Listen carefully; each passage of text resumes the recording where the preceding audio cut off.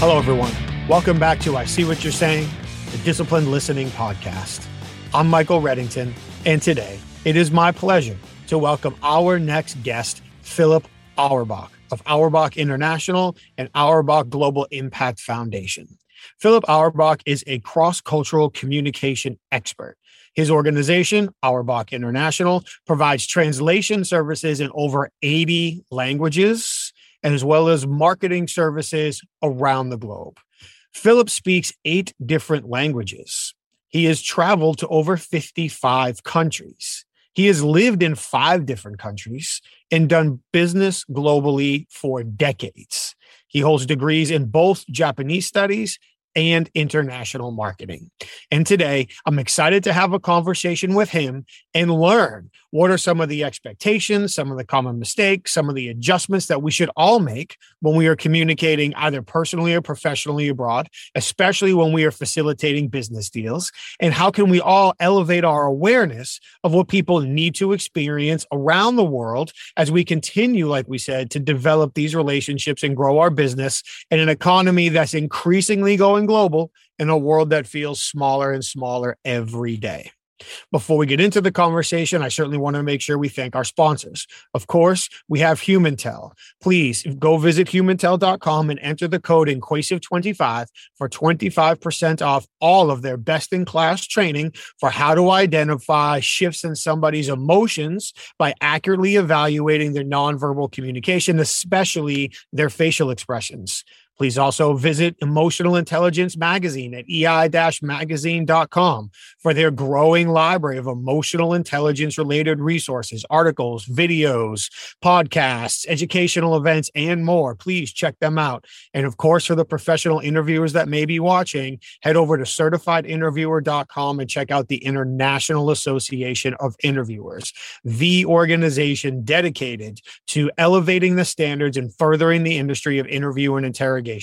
Check out their communities, check out their upcoming in-person and online training events, connect with other expert investigators, and of course, research and see if the Certified Forensic Interviewer designation is right for you. So a big thank you to all of our sponsors. And now, without further ado, I introduce to you, Philip Auerbach. Good morning, Philip. Thank you so much for taking the time to join us today. I really appreciate it. Thank you, Michael. It's a wonderful pleasure to be here, and I appreciate your inviting me. Oh, my pleasure. After our previous conversation on your show, which I want to make sure that we have a chance to highlight as we go through, and we'll have links to all of your resources as well as we go through, I was really impressed with your focus specifically on international communication, cross-cultural communication, understanding a lot of the differences that people experience and the impact that it can have on our personal and business relationships. And I'm really grateful that you were welcome to flipping the script here and having the conversation with me as well. So thank you for that. I think the first question that I would really like to ask, I've cheated a little bit. We've spent some time together previously, but for the people that don't know you, could you help us understand how your experience led you to focusing on your international business that you have currently? Yes, certainly. I guess it started really in childhood, where my father was one of the founders of the computer industry. Interestingly, he traveled a lot to Europe when I was very young and brought me back coins and stamps from other parts of the world and postcards. And so I became aware from a very early age that there was a world out there beyond the narrow confines of the United States that most people focus on. In later years, I gained a master's degree in international business from a school called Thunderbird, the primary school for international business.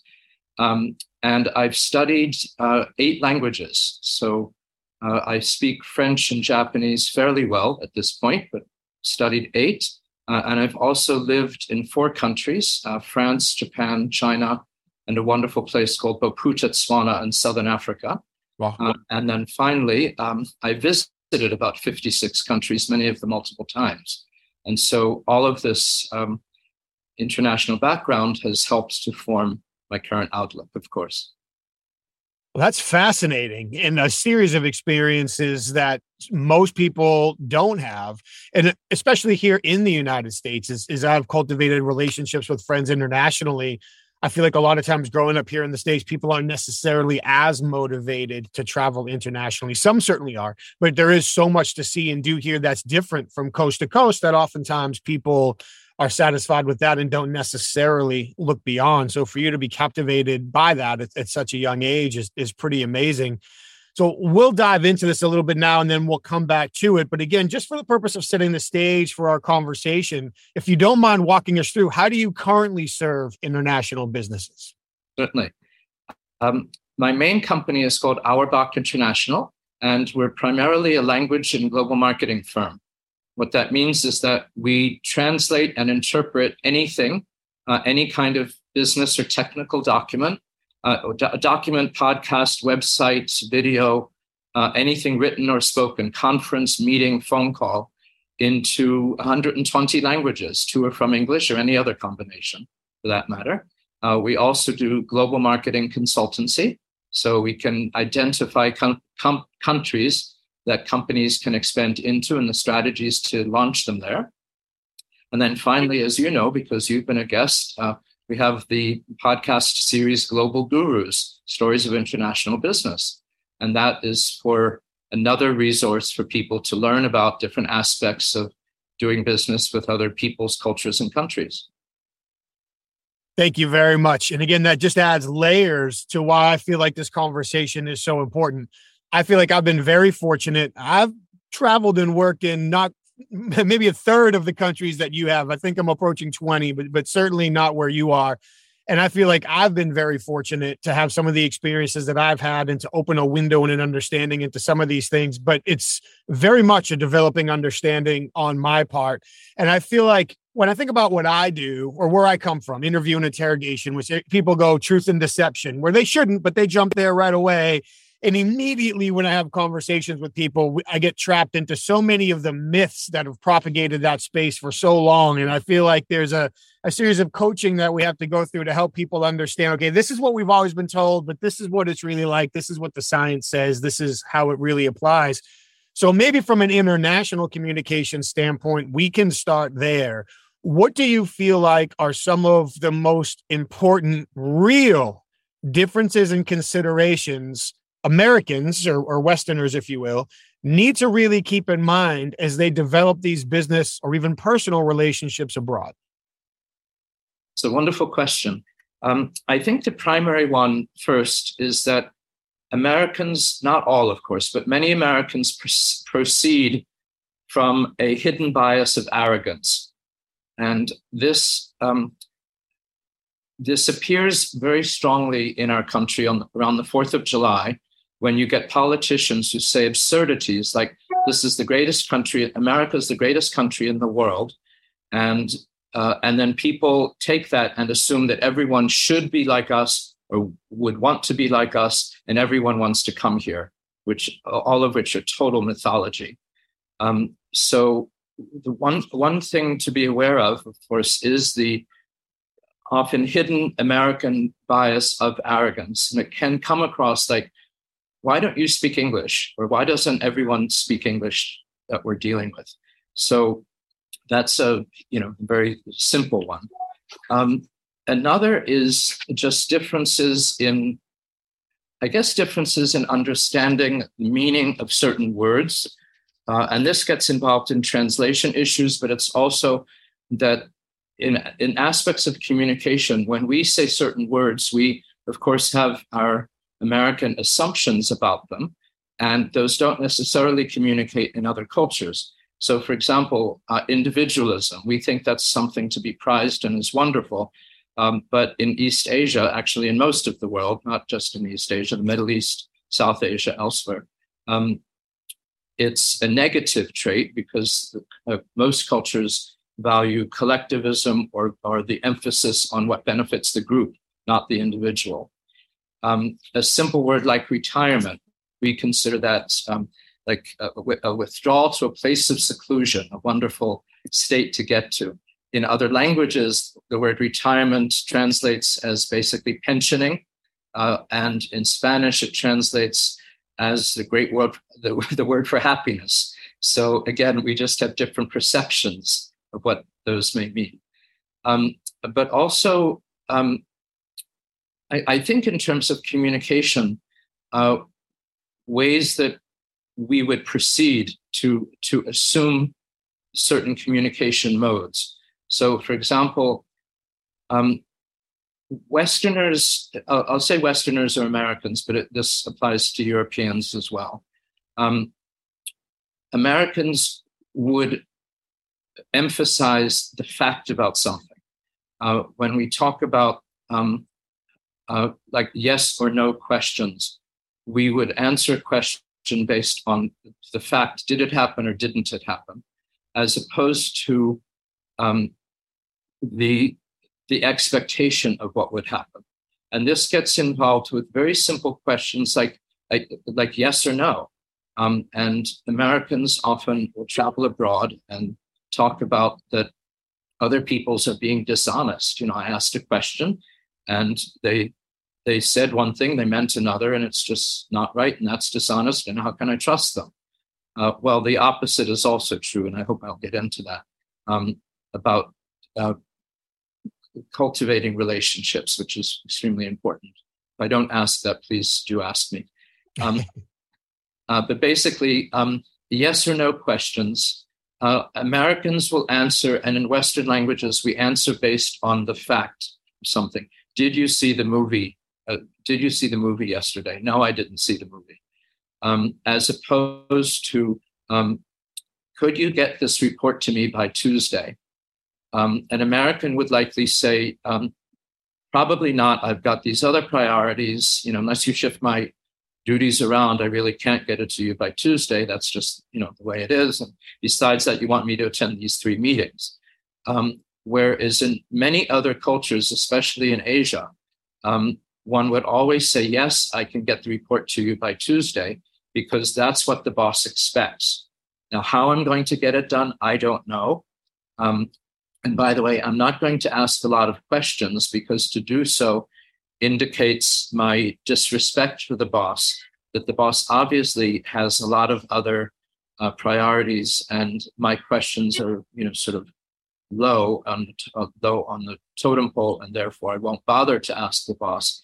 But my expectation is that, yes, I will get the report done by Tuesday, even though I have absolutely no idea how I'm going to get it done. So and then if it's not done, then, an American boss would be basically angry. You didn't keep your promise, you didn't keep your commitment, whatever. Whereas an Asian would try to explain it away with circumstances. I'm terribly sorry, something came up, and this, and this happened, and I just couldn't get it done, but I will get it done for you by tomorrow, something like that. And we do that in English also, with Americans also, but it's more common in Asia just to, again, answer the expectation as opposed to the fact of something. I guess one of the other ways this happens with yes or no questions sometimes is Americans will tend to praise people, praise or criticize publicly in a group meeting. And in the terms of communication, that is basically very, I don't want to say the word dangerous, but it's basically very impolite to do in many ways. So if you're dealing with, with communication issues, it's always best to praise someone. You can praise someone publicly, but if you have to give praise or criticism, it's often best to do it privately, like one-on-one. If you're going to praise someone publicly, gee, you did a fantastic job on that report, or gee, that really helped us to win this great contract. Very often an Asian would self-deprecate, saying, well, I really didn't contribute that much to it, or, it was really a group effort, or, I really wasn't that as capable as you're thinking, where an American would look at that as being, lack of self-confidence, and how can you lie like that? Because obviously you gave this great contribution. Where they would look at it as, again, coming from modesty, coming from what's appropriate for the situation. And you answer questions often based on what's appropriate for the situation, not in terms of black and white, did this happen or didn't it happen? That's a great point. And as you've called out throughout the illustration that you made, while many of these things are thought to be or have been seen, there's probably a better way to say it, typically more maybe in an East Asian culture versus a Western culture, there are individual exceptions as well, where we do see people in Western cultures being self-deprecating, sharing credits, answering to the expectations instead of the question. So in some areas of the world, it is more culturally embedded or expected, whereas here in the United States, where a little bit of the individualism is certainly, I was going to say encouraged, that's the right word for now, is more encouraged, we see less of it. I would love to get back to cultivating relationships. I'd love to get back to the concept of saving face, which is really where I think a lot of this ties back to, and something that often is not paid enough attention to in Western cultures, particularly in the United States. But I'd like to go all the way back to one of the first things you said about the arrogance of Americans. And I'd love to ask a couple of questions and get your ideas on this. So for me, I grew up in the Northeast. I grew up in the New England area. I lived in North Jersey. I was in and out of New York City. Now I live in the Southeast. So the pace of life is so different between the two. I grew up basically in the Boston area. My wife grew up in Alabama. We may as well have grown up in two different countries. It feels like from times. So the first question I have is about the perception of this arrogance, because it can change domestically here, depending on where somebody is from in the United States, and certainly abroad as well. So is some of that, do you think, tied back to the perception of the pace in life that we keep here in the United States? Obviously, it's going to be more pronounced in urban areas and in the Northeast. But even something for me, the last international trip I had prior to COVID was in Poland. And for me, especially when I travel by myself, I want to get my meal and I want to go back to what I was doing. This obviously isn't a social occasion. I'm here by myself. But yet here I am at this restaurant in Krakow alone. And it was probably a 90-minute dinner experience. And I'm sure the servers thought I was crazy for trying to get up and get out of there. So for me, I guess the first question I'll come back to is some of the perception of arrogance, you believe, related to the perception of the pace that we keep here in the United States often? Certainly, parts of the United States are slower than others. There's no question about that. And the concept of friendship, or if you've moved into a new neighborhood, and I asked this over the weekend to a woman who used to live, I think, in Texas and Georgia. For example, when I was a child, this was way back in the dark ages, but my mother would always bake a cake and take it over to a new neighbor's house when someone new moved onto the block. And that doesn't happen much anymore. So there are different ways of friendship and just cultural behavior. So I'm not so much talking about that. What I am speaking about is the American assumption that often we are the best, we know what we're doing, everyone else should become like us. So I'll give you an example from, as I mentioned, I've got a language translation agency. I'll give you an example of a brochure that someone asked us to translate. And the line in English was, "No one else anywhere does what we do as well as we do it. We offer the best technology, best equipment, and best geographical expanse backed by capable people with world-class expertise." Now, on the face of it, that is probably factual based on what this company does. But from a European point of view, even, one would never say that because, again, just the English sounds very arrogant. And so to translate it into other languages, we can translate it, but it just doesn't work, which is why if you rely on artificial intelligence, you get the words, but you won't get the acculturation, the softening. Another example, we are recognized as one of America's best companies, repeatedly named as one of the best quality brands one that sees potential in new markets and in individual people. Now, that's less strong, but it's still, we're the best, you're not, therefore come to us. That approach normally doesn't work. And people go into international relationships often with this attitude that, look, this is what we do in the United States. Why don't you try it this way? And, maybe it will work, maybe it won't. But it's better if you have that point of view, it's best to say, this is what we do in the United States. Do you think it would work here in your country? Or how do you think we could tailor it, soften it, change it so that it would work, so that it might work here? Something like that. So again, it's a very different approach. Yeah, and I like that example, and kind of I like both of those examples. Two trains of thought there in kind of chronological order. From my experience, traveling domestically and internationally, I feel like often, and rightfully so, people are proud of where they're from. So here in the United States, Texas is the best. New York is the best. California is the best. Illinois is the best. I'm sorry for the other 46 states I don't have the time to mention. But people from those areas, more often than not, tend to believe that area is the best because that's just where they're from. And as I've traveled internationally, I spent a fair amount of time in Canada.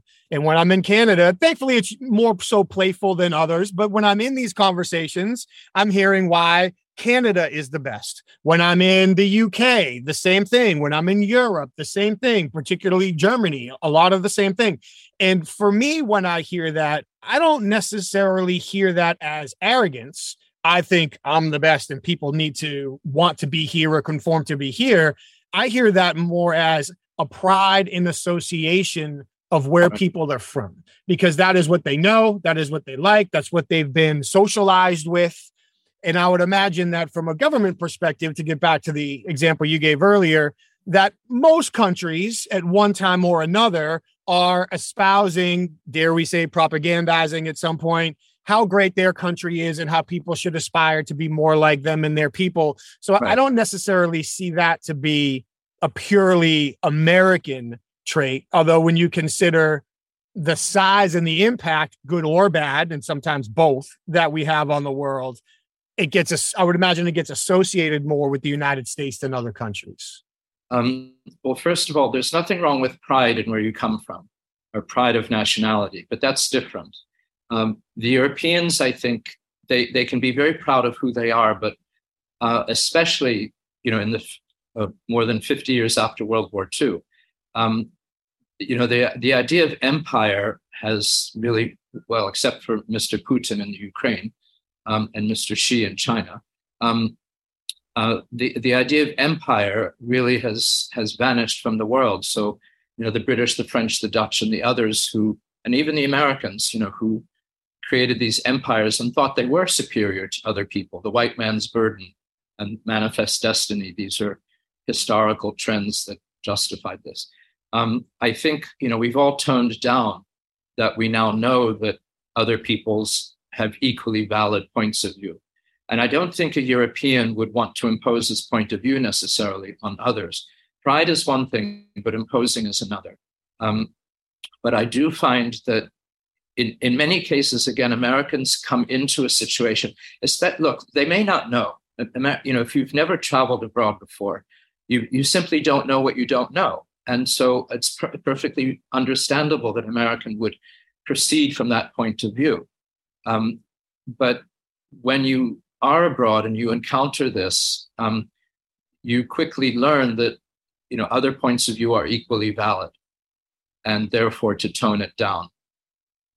So yes, it works both ways and there's no simple rule about it, but simply, it's really an awareness that when Americans travel abroad for the first time, travel abroad either for tourism or for business, to basically tone it down and respect other people and to know that their ways are equally as valid. And again, we often don't like to face that in just personal relationships, but that's it's a wonderful attitude to have. And I think the explanation there is really spot on. Often we don't know what we don't know.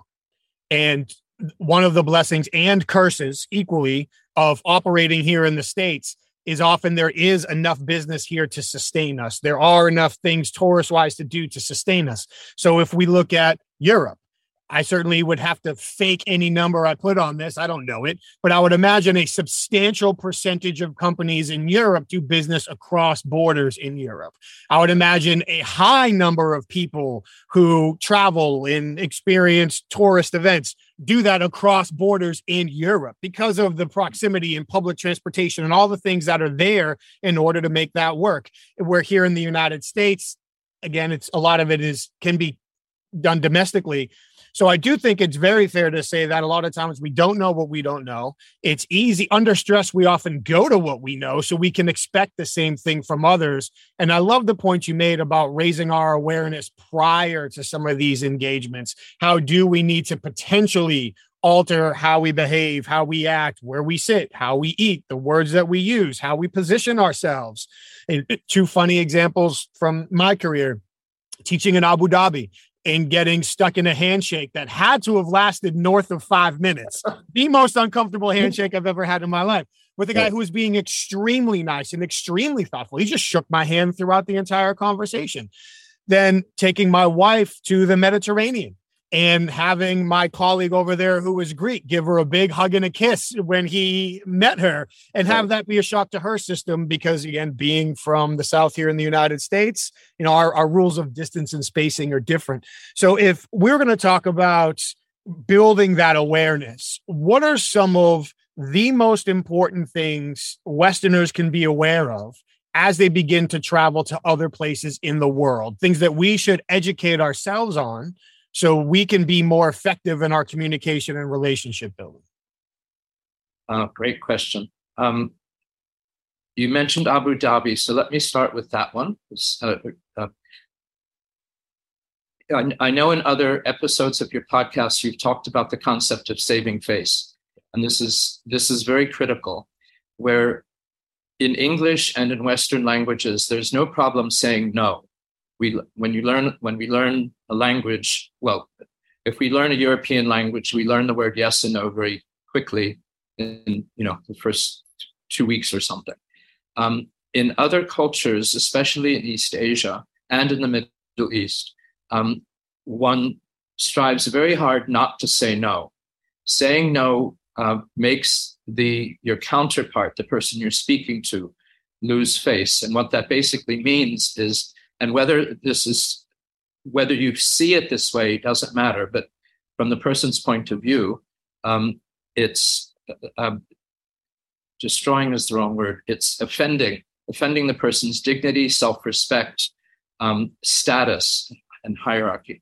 So as an aside, one of the issues that Americans need to be aware of, and I'll come back to my story, is hierarchy. We assume that the United States was created as a country to get rid of titles, to get rid of inherited aristocracy, inherited privileges. You are what you make your life to be, not what your inherited entitlement might be.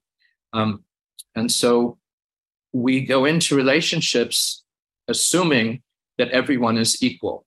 And we do this in a way which I find personally very offensive, that Americans assume they will call me, for example, and they'll start on a call or on an email. Hello, Philip.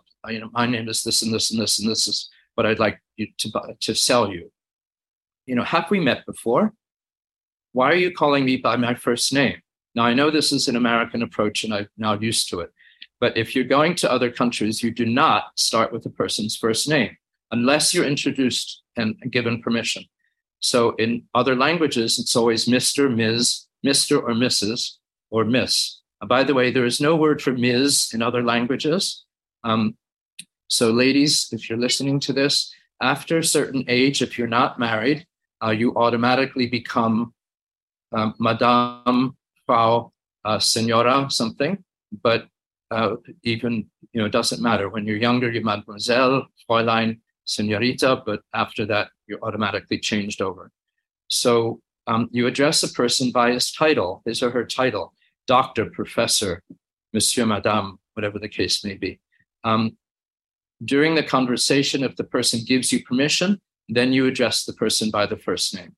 But you do not start that way, because that's an American approach of equality, which does not work. There's tremendous hierarchy in other parts of the world, which Europeans and others respect very highly. We don't like hierarchy. We don't like being told what to do and how to do it and all of that. We call our bosses by their first names, where you do not do that necessarily in other cultures. And so again, there's a hierarchy that's built in. You respect that. When you're visiting other countries, even though we may not do it, you dress up, you wear a suit, or men would wear a suit, ladies would wear, dresses or business suit. It may be hot and steaming. It doesn't matter. You do it anyway, because this is part of the formality of other cultures and part of the hierarchy that you simply respect. The story I wanted to tell you again is part of Saving Face. Saving Face is you try not to say no. You try not to say something that might be considered impolite or stripping a person of his dignity somehow. So just before COVID, I was in Dubai, and I was introduced to, I think, a sheikh who was basically head of the Abu Dhabi Chamber of Commerce. And we did lots of pleasantries. And I want to get back to about when you first meet someone, what you do and how you do it.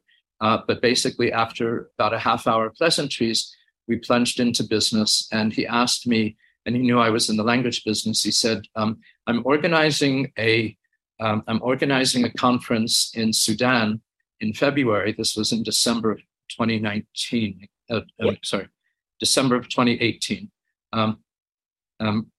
I'm organizing a conference in February, and I'd like to give you the contract to provide interpreters from people coming all over the world to this conference. Well, of course, ka-ching, ka-ching, ka-ching. This is, I'd like to give you the contract. He didn't ask the price. He didn't ask for a quote.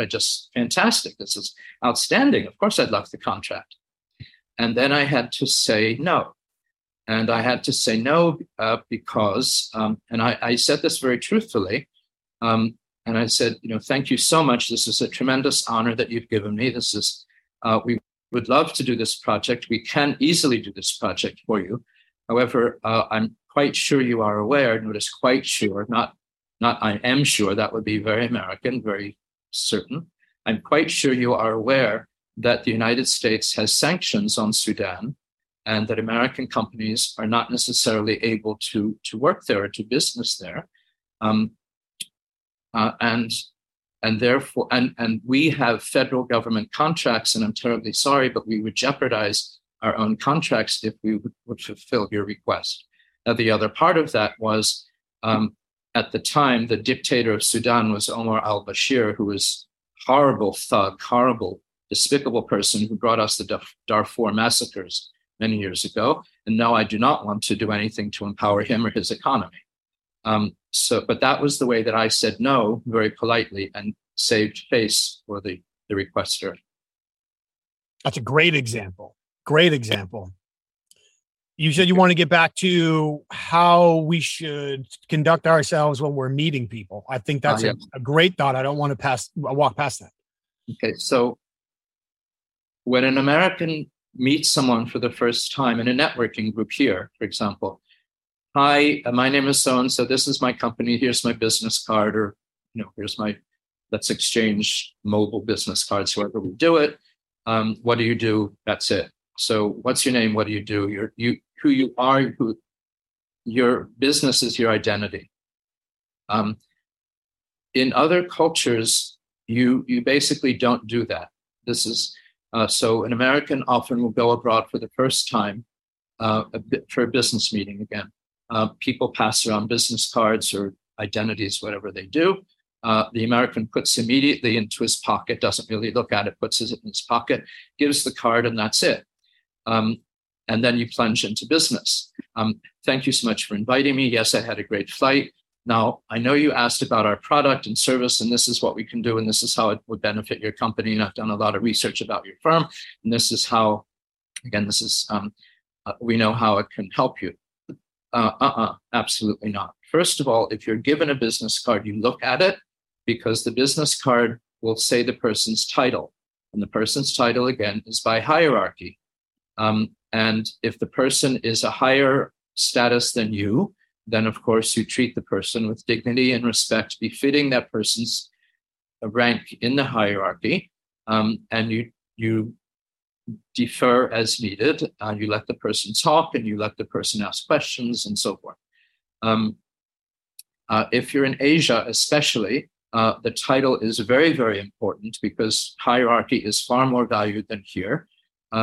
If you're in Japan, you put the business card in your left coat jacket pocket. And again, if you're a man, you wear a jacket or wearing a suit because that's closer to the heart, basically. And you don't put it in your suit pocket, which is considered very impolite, or your jacket pocket below, which is impolite.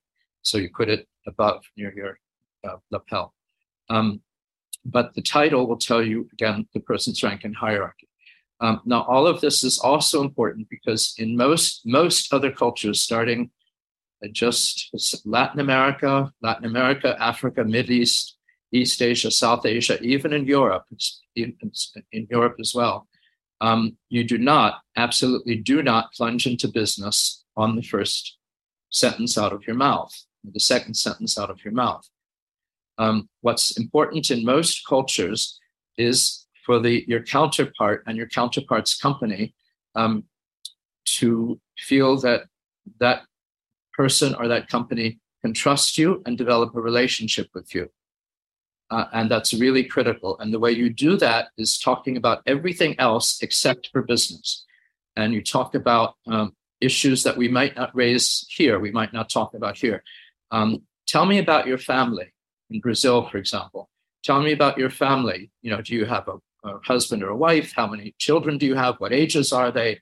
What do they do? Where do they go to school? Where are they working? All of that. Questions that might be considered impolite or certainly illegal in this country. Tell me, what sports do you like? What music do you like? What kind of books do you read? What kind of movies do you see? Where do you like to go? What do you like to do for fun? What do you like to do for hobbies? So tell me about your life in general, art, music, sports. Tell me everything else except for business. And this is very important because it's from these other aspects of life that one cultivates trust and relationships. And that, again, is very important. Now, this, again, gets into, again, sort of not so much the arrogance, but the yes or the no. Could we do, I'm sorry. The relationships are important because, for example, if you have a contract with this company and for whatever reason your supply chain doesn't work and you are unable to ship the product in time and get it to your client in time overseas, an American approach, not always, but an American approach would be, I will sue you because you've now damaged our operations. And it's not always that way, but I can be angry at you because you've damaged our operations. Whereas other peoples would say, of course I'm not going to sue you. That would never occur to me to sue you because we've developed this trust and rapport and strong relationship. And I know you're trying the best you can. I know these circumstances are beyond your control. And you will fulfill the order as soon as you're able to fulfill it. And that's what maintains the relationship, that strength, that it doesn't matter so much what the contract says. It's the letter, the yes or no, was I able to fulfill it, but rather, again, the circumstances and the spirit behind the contract is much more important. And that is based on the relationship that you've cultivated. And what I'm hearing there, with cultural specificities, of course, intact, really is a more productive way to communicate globally, including here in the United States. Now, sometimes you run into situations where people say, I only have 3 minutes, or you've only got 5 minutes, and we need to get right to the point. I understand that we're going to run into those audiences from time to time. But generally speaking, taking the time to acknowledge somebody for who they perceive themselves as, not communicating based on our default expectations, but creating the communication experiences that they require in order to commit to generating the outcomes that we need. Whether that's slowing the pace, whether that's looking at the business card, whether that's asking them about their family. And some of that, again, is true here domestically. I grew up in the Northeast, get to the point or get out. Now I live in the Southeast, and if I have a 60-minute discovery meeting scheduled with somebody, I'm probably not going to get to business for the first 25 to 35 minutes. Now, that's not structurally the same as some of these other cultures that you're discussing, but often the conversation unfolds the same way. So for me, I feel like some of that comes down to generating the confidence in ourselves to be able to learn, adapt to what other people need, what other people expect, to create those experiences for them, help them save face, treat them the way they feel like they need to be perceived throughout these conversations. Yes, it's very true. So again, it's not just black and white. It does happen in this country as well, but Americans we're in a very fast-paced society. Sorry, I'm not sure if you could hear it. There's a motorcycle outside my window. Very impolite. That's the way. Don't sweat it. If you want, I'll mark the time. Let me see where we're at here. I'll mark the time. And if you just want to start by saying we're in America's a very fast-paced society, pick it up there and we'll run. So Americans are in a very fast-paced society. We invented instant most everything. Instant toast, instant breakfast, instant meals, McDonald's, all of that. So we expect everything to go very quickly. And in some parts of the country, as in the South, things are slower, absolutely.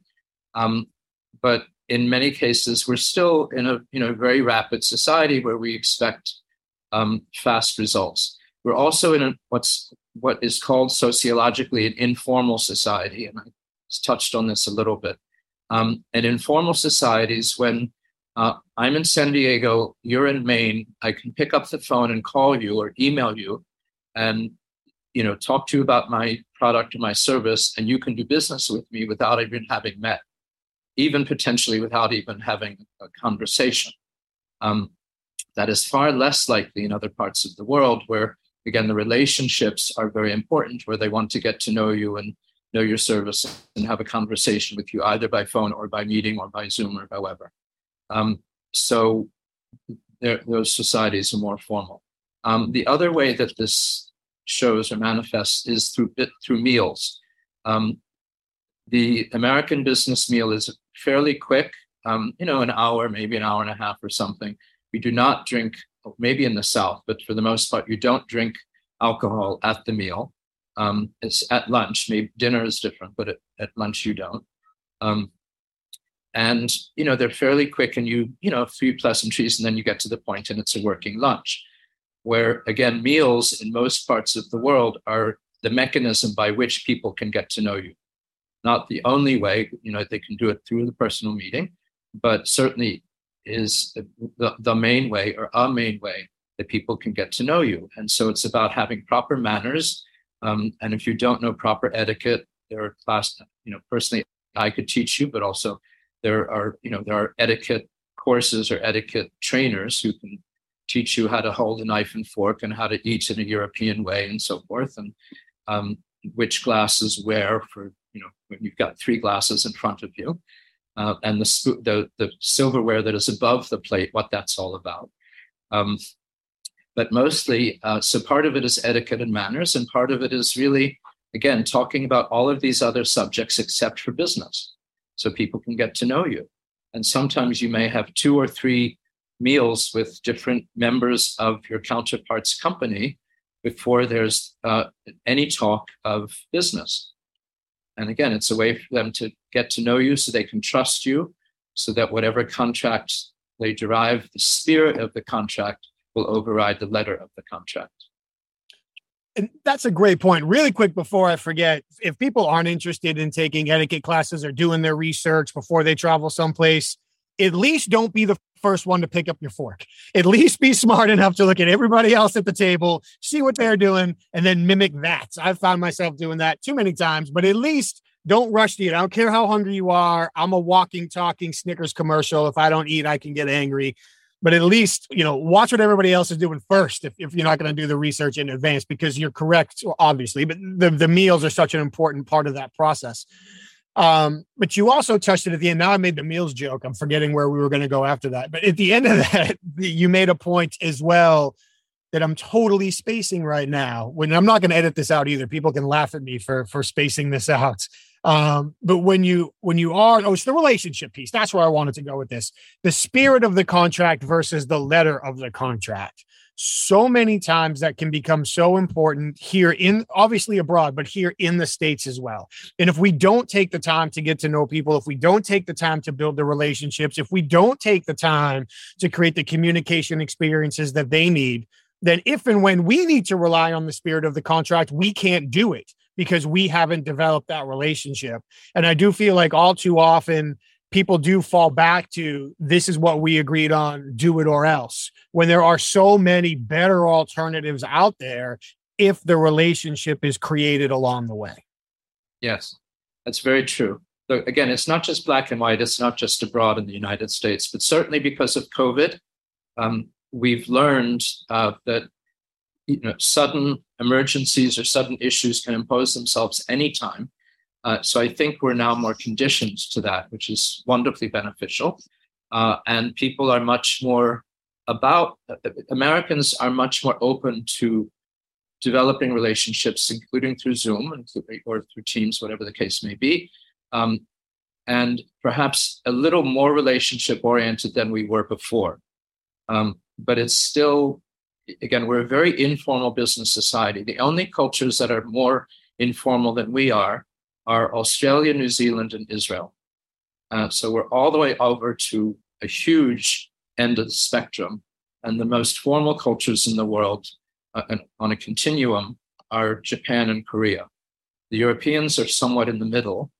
And so it depends which country, but more or less in the middle and a little more toward our side of it. But the point is that if you go into a relationship or into an international venture, assuming informality, assuming disrespect of hierarchy, assuming that you can show up in a t-shirt and blue jeans, except if you're in high tech, that's different. But most industries, or the music business, whatever. But again, in most industries, just don't do it. Just be mindful that there are other ways of doing things. And there are books, there are podcasts, there are lots of online resources about how to do business in other countries and cultures. And by the way, that's important as well, that just because two countries speak the same language does not mean that they have the same outlook. So the US and the UK are very good examples. We do speak common language, but words have different meanings, and this gets involved with translation. So, for example, if a Briton says, if an American says, let's table it, let's table the discussion for later, let's table the discussion, that means postpone it for later. If a Briton says, let's table it, that means to decide now.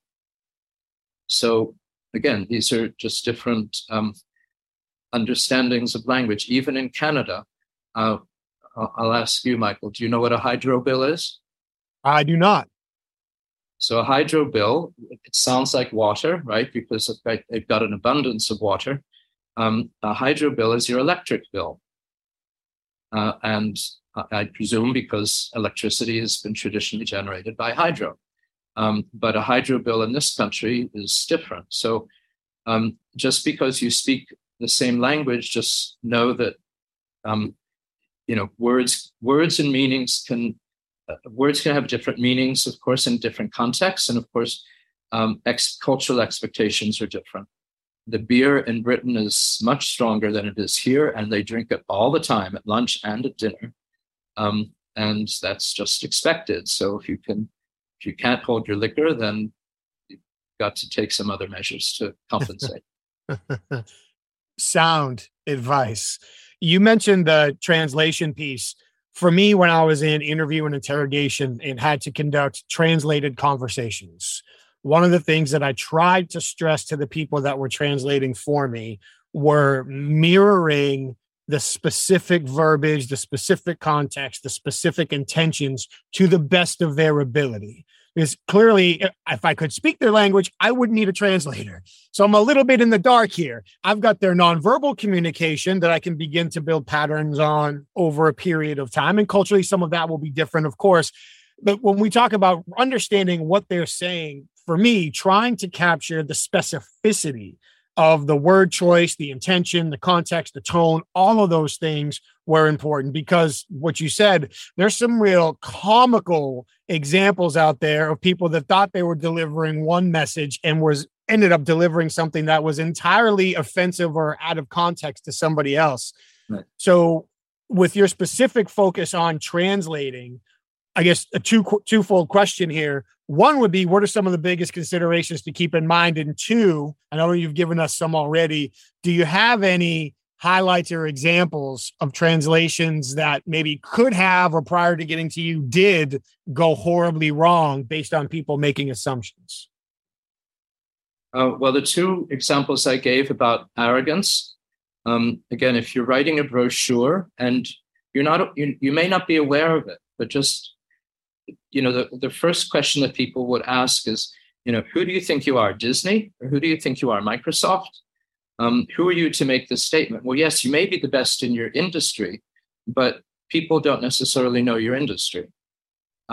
So, tone it down. Not that we are the best, but we are among the best. Or we are among, we are a leader, not the leader, something like that. Some of it comes from simple English. People can be very sloppy in their writing. Americans are extremely sloppy in their speaking. Not you, but many Americans are extremely sloppy in their speaking. But in writing, they're much better in writing, but it's still not precise in many cases. So, for example, we got something to translate once, and the title of the manual was School Bus Exhaust Catalog. What the hell is a catalog? What are you promoting? Exhaust from school buses? What does that mean? I have absolutely no idea what that meant until we asked the client. Oh, it's the in other languages you say the pieces. It's the attachments that go onto a school bus to prevent exhaust or to reduce the exhaust. Mm-hmm. That's different. School bus exhaust prevention equipment catalog or something. That would have been more accurate. The very simple sentence, please buy me the tickets for the concert on Saturday. Today's Tuesday, please buy me the tickets for the concert on Saturday. So when is the concert? I'm asking you to buy the tickets on Saturday, or is the concert on Saturday? It would be clearer to say, could you please buy me on Saturday the tickets for the concert? Or could you please buy me tomorrow the ticket for the concert on Saturday? So again, these simple things would make a big difference. What's often missing is the assumption about artificial intelligence. That artificial intelligence, people are assuming increasingly that that does, that's all you need right now for translating, and I don't have to bother with anything else. Well, that's a huge mistake. Artificial intelligence does work. It works very well. It does not work well in many languages. It does not work well in all languages. It especially does not work well with expressions, with what I would call acculturation. And I'll give you a simple example. I tried this yesterday on Google Translate. If I say the simple sentence, I'm on the fence about coming to your party. In English, to be on the fence means to be undecided about. Now, sometimes AI does it correctly, like in Spanish. In French,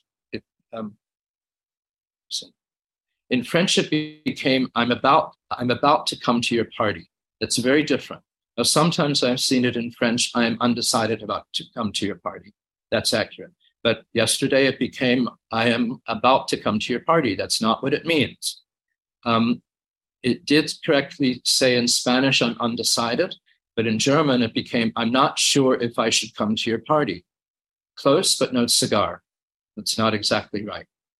So simple expressions like, so don't depend solely on AI, especially if you've got something that is client facing, like brochures or videos or websites, for example, that, if you want it done accurately, the best way to do it is to rely on a professional language agency such as ours, because we use what's called machine translation software to do the first pass, if it can be done. Not all of it can be done, not all formats, not all languages. And then absolutely a human professional master's level translator who speaks that terminology, who speaks the vocabulary and the terminology and has 10 years experience to then do a second and third pass to make sure that it's done accurately. I'll give you another wonderful example. This was told to me by a Danish friend. He knew that I knew what he was saying. So he deliberately said this. And he said it.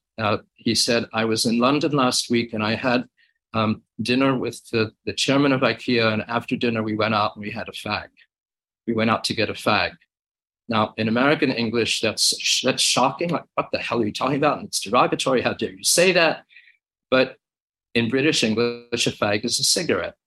So he knew that I knew that's what it was. And so it wasn't so offensive. But again, these are just, words that you can easily misuse, and the meaning totally changes. Something as simple as the trunk of a car is the boot, or the hood of a car is a bonnet. Like, there's so many different words that mean the same thing. And that's just going, like you said, from the UK to here in the United States. Having the firsthand knowledge of the translation is important. And I would imagine let me go back. I am fully with you on the concerns for AI in translation and beyond, because what you're getting out is only as good as the garbage that's been fed in. That, where is that coming from? How dated is that? How contextually aware is that? What does the machine learn before it can turn around and give us something back? And then for what you're doing, is the machine giving you back like the average of what it thinks out of all of these things? Or does it have the specific necessary knowledge? So I'm sure AI has its areas where it's more productive than others, but this certainly seems to me one off the top that would be dangerous. And honestly, I feel like that ties into some of the things that we've said before, that I'm not necessarily sure it's always arrogance. I think sometimes it's a lack of awareness or a level of assumption, and those can be two different things. Here in the United States, marketing companies often are taught to say that we are the best, we are the leader, this is what we do. So because that's how we're taught to speak here in very competitive landscapes, to just assume that that's how the marketing would need to translate, I don't know if that's necessarily arrogant. That's an assumption and a lack of awareness, lack of preparation on how maybe we should translate or go to business somewhere else. I think you gave me an example in the previous conversation about the Ford Pinto. I don't think that was necessarily Ford being arrogant. That was probably somebody over there just checking a box without doing the research, and they found out it was too late. It was probably laziness on their part more than anything else. And for people that it might just be thinking, wait a minute, Mike, what do you mean the Ford Pinto? First, yes. If you don't remember the Ford Pinto, you should probably look it up. A wonderful little car that loved to explode when you rear-ended it. So there's a series of issues there to begin with. But when the Pinto was sent to Brazil, I believe it was, there was a translation issue there with the name. Well, they used the word Pinto, which, again, worked perfectly fine in the US, but in Brazilian slang, it means penis. Not the best name for a car. Probably not. A horse here in the United States and other countries, I'm sure as well. But in Brazil, yeah, we probably want to pass that one over and do a little bit of research ahead of time. I love the call out, especially on the specificity of translation for me, and then having a good translator. So very fortunate for me in an interrogation, what feels like lifetime ago now, multiple lifetimes ago. It was in Spanish, a common language that I unfortunately speak very little of. I needed a translator. Thankfully, my assistant human resources manager was available. So now I had somebody who could protect me a little bit from a company level, who spoke the language. So it was a wise decision. But it turned out to be a wiser decision because the woman who confessed to theft and was all documented, it was done, it absolutely happened, went home and had to come up to give her husband a reason why she no longer had a job.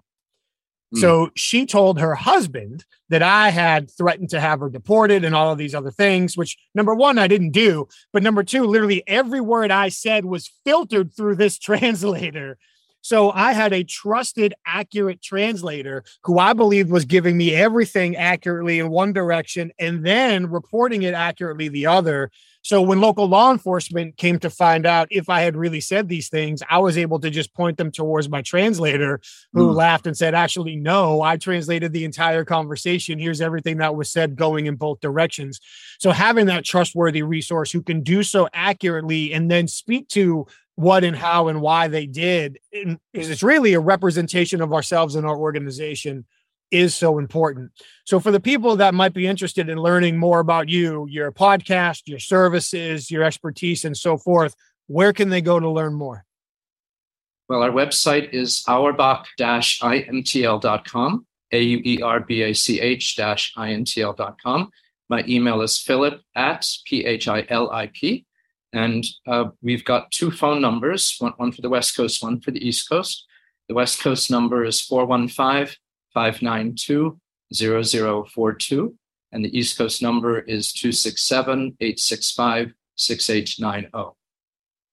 Congratulations on rattling off two phone numbers that fast. I just hit a button and it calls whoever I need to call. So knowing two phone numbers that fast was impressive. We'll be sure to share all the links, all the numbers, all the way that people can access you in the show notes to make sure they can follow up with you as well. And Global Gurus, the podcast, that's on our website. So you'd have to go to auerbachinternational.com and then it's on media and then podcasts. We're simply auerbachinternational.com/podcasts. And we'll share that direct link so people can find it immediately without having to hunt around. Philip, I'm really happy that you had the time to share today. Thank you very much. It is great to see you again. And I really appreciate all the ideas that you shared with us. My pleasure. Thank you so much for inviting me. You're very welcome. Take care. We'll see you soon. Philip, thank you so much for taking the time to join us today. I truly appreciate it. Thank you for sharing your ideas, your opinions, your insights, your truly unique experience, and giving us so much to think about, learn, and apply when we are conducting business internationally or even working with other people from other cultures here domestically. And again, so many lessons like saving face that really should apply to all of our conversations, no matter who we're having them with or where in the world that we are. It never hurts to make sure we're being respectful, that we're helping people save face, and honestly, that if we have any doubt, we ask people questions. Because as long as it appears that we're genuinely trying to learn and understand where somebody else is coming from, they should appreciate and respect that. So, Philip, thank you so much. And for everybody that listened, if you're interested in learning more, please check out Philip online, follow him, and of course, check out his podcast as well. Thank you to everybody who took the time to listen today. We truly appreciate it. Please do all the things the algorithms ask of us. Like the show, comment on the show, follow the show, subscribe, tell your friends and colleagues about it. We really appreciate it. If you have any feedback, please share it with us. We'd love to hear what you think. Something you want to see more of, something you want to see less of, changes you recommend, things you'd like us to do different. Please share and let us know. Your feedback is valuable to us as we're always looking to evolve and grow the show. Thank you very much. And of course, we can't go anywhere without thanking our sponsors one more time. Thank you to HumanTel. Please, when you have the time, go to humantel.com. And after you've read the blogs and watched the videos and checked out the articles and peruse what they have, enter the code INQUASIVE25 when you're ready to purchase the industry-leading, top-of-class, self-paced online training to understand what people are likely thinking and feeling by accurately evaluating changes in their facial expressions and nonverbal communication within the context of the situation. HumanTel.com and INQUASIVE25, I personally vouch for all of their training. Head over to Emotional Intelligence Magazine as well at ei-magazine.com for their catalog of articles, podcasts, interviews, webinars, books, and beyond. Everything you would ever want to know about emotional intelligence is right there for you. And of course, for our professional interviewers, please check out the International Association of Interviewers at certifiedinterviewer.com. That's where you can find all their latest events, news, legal updates, interviewer resources, networking opportunities, explore if joining the organization is right for you, and of course, learn more about the Certified Forensic Interviewer designation, what it takes to qualify, and if it's right for you at this juncture in your career. Thank you all again for taking the time to listen to us today. We do truly appreciate it. Stay safe, take care of each other, and we'll see you next time. Thank you.